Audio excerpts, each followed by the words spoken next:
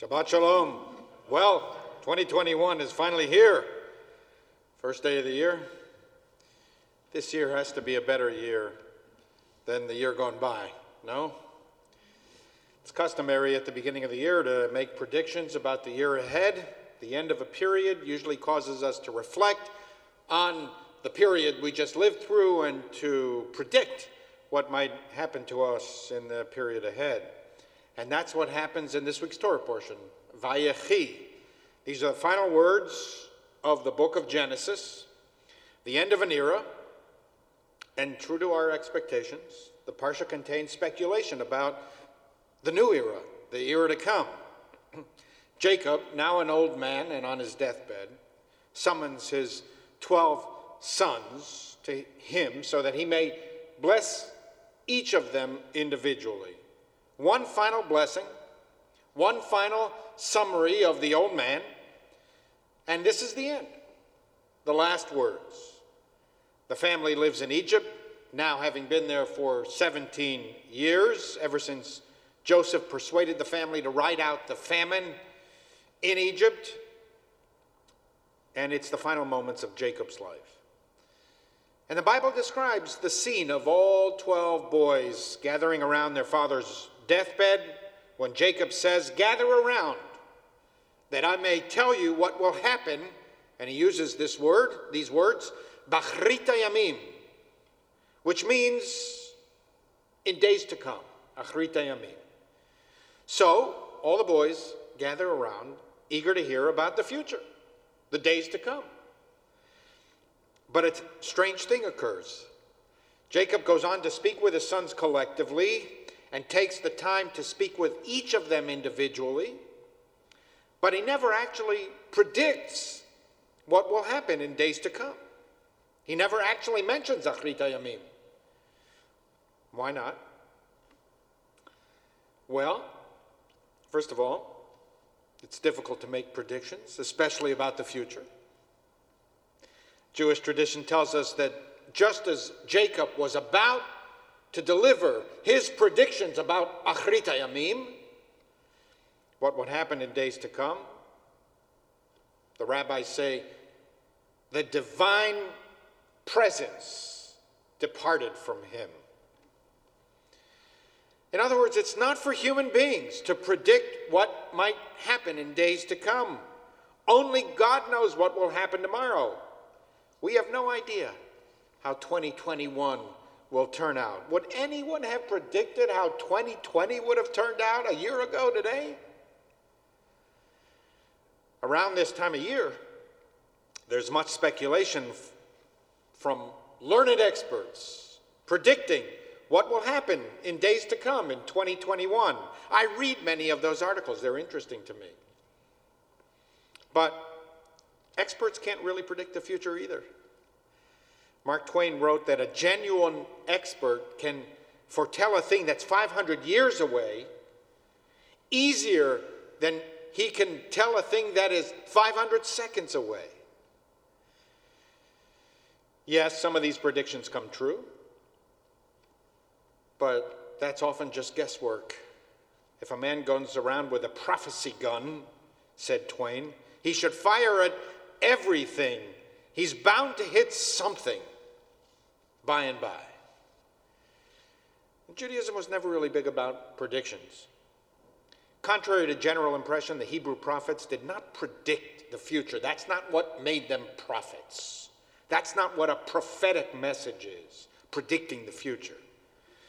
The prophets warned that if our behavior does not change, these will be the likely consequences of our actions in days to come. But they didn't predict the future. In fact, bold predictions about the future were usually regarded in Judaism as a sign of false prophecy, soothsaying, the ancient equivalent of what would be today tarot card reading. Jewish tradition is emphatic. The future is not some static, immovable state of affairs that we are destined to confront whether we like it or not, or whether we act or not.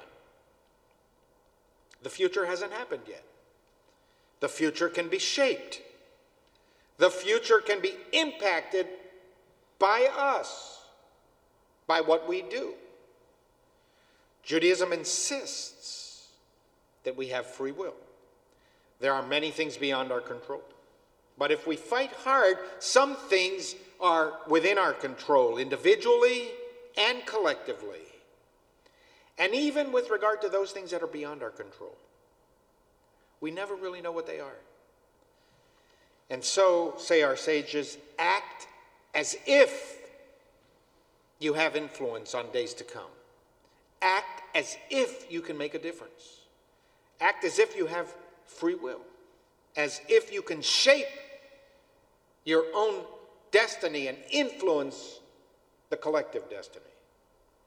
Act as if you can influence what happens to you individually and to our society in 2021.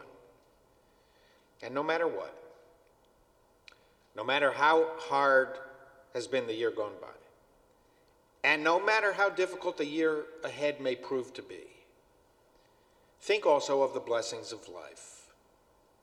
We take most of the things in our lives for granted. We take the big things for granted. We take the little things for granted. We take for granted that the little things we take for granted are little things that can be taken for granted and not big things. Judaism reminds us to take nothing for granted. The first words Jews recite when they wake up in the morning is the prayer, Modeh Ani. I am grateful to you, the living God, for restoring my soul. Then we recite the morning prayers for the ability to see, for enabling us to stand up, for the ability to walk, for the energy to get out of bed, to shake off sleep. We often take these blessings for granted. We do not usually think about them. But anyone who has had surgery, anyone who has had a broken leg or a broken hip, knows what an enormous gift it is simply to stand up straight. Baruch atah Adonai mechin mitzadei gaver. Praised are you, O God, who prepares me to stand up and walk. Anyone who has asthma, anyone who has had COVID last year and had trouble breathing, can identify with the Jewish liturgist who wrote, Modeh ani lefanecha Adon kol haneshamot asher beyado ruach kol basar. As long as I have breath, I thank you, God, the Lord of all that breathes, in whose hand the breath of all creatures resides. The sages emphasize for every breath a person takes, they should thank God.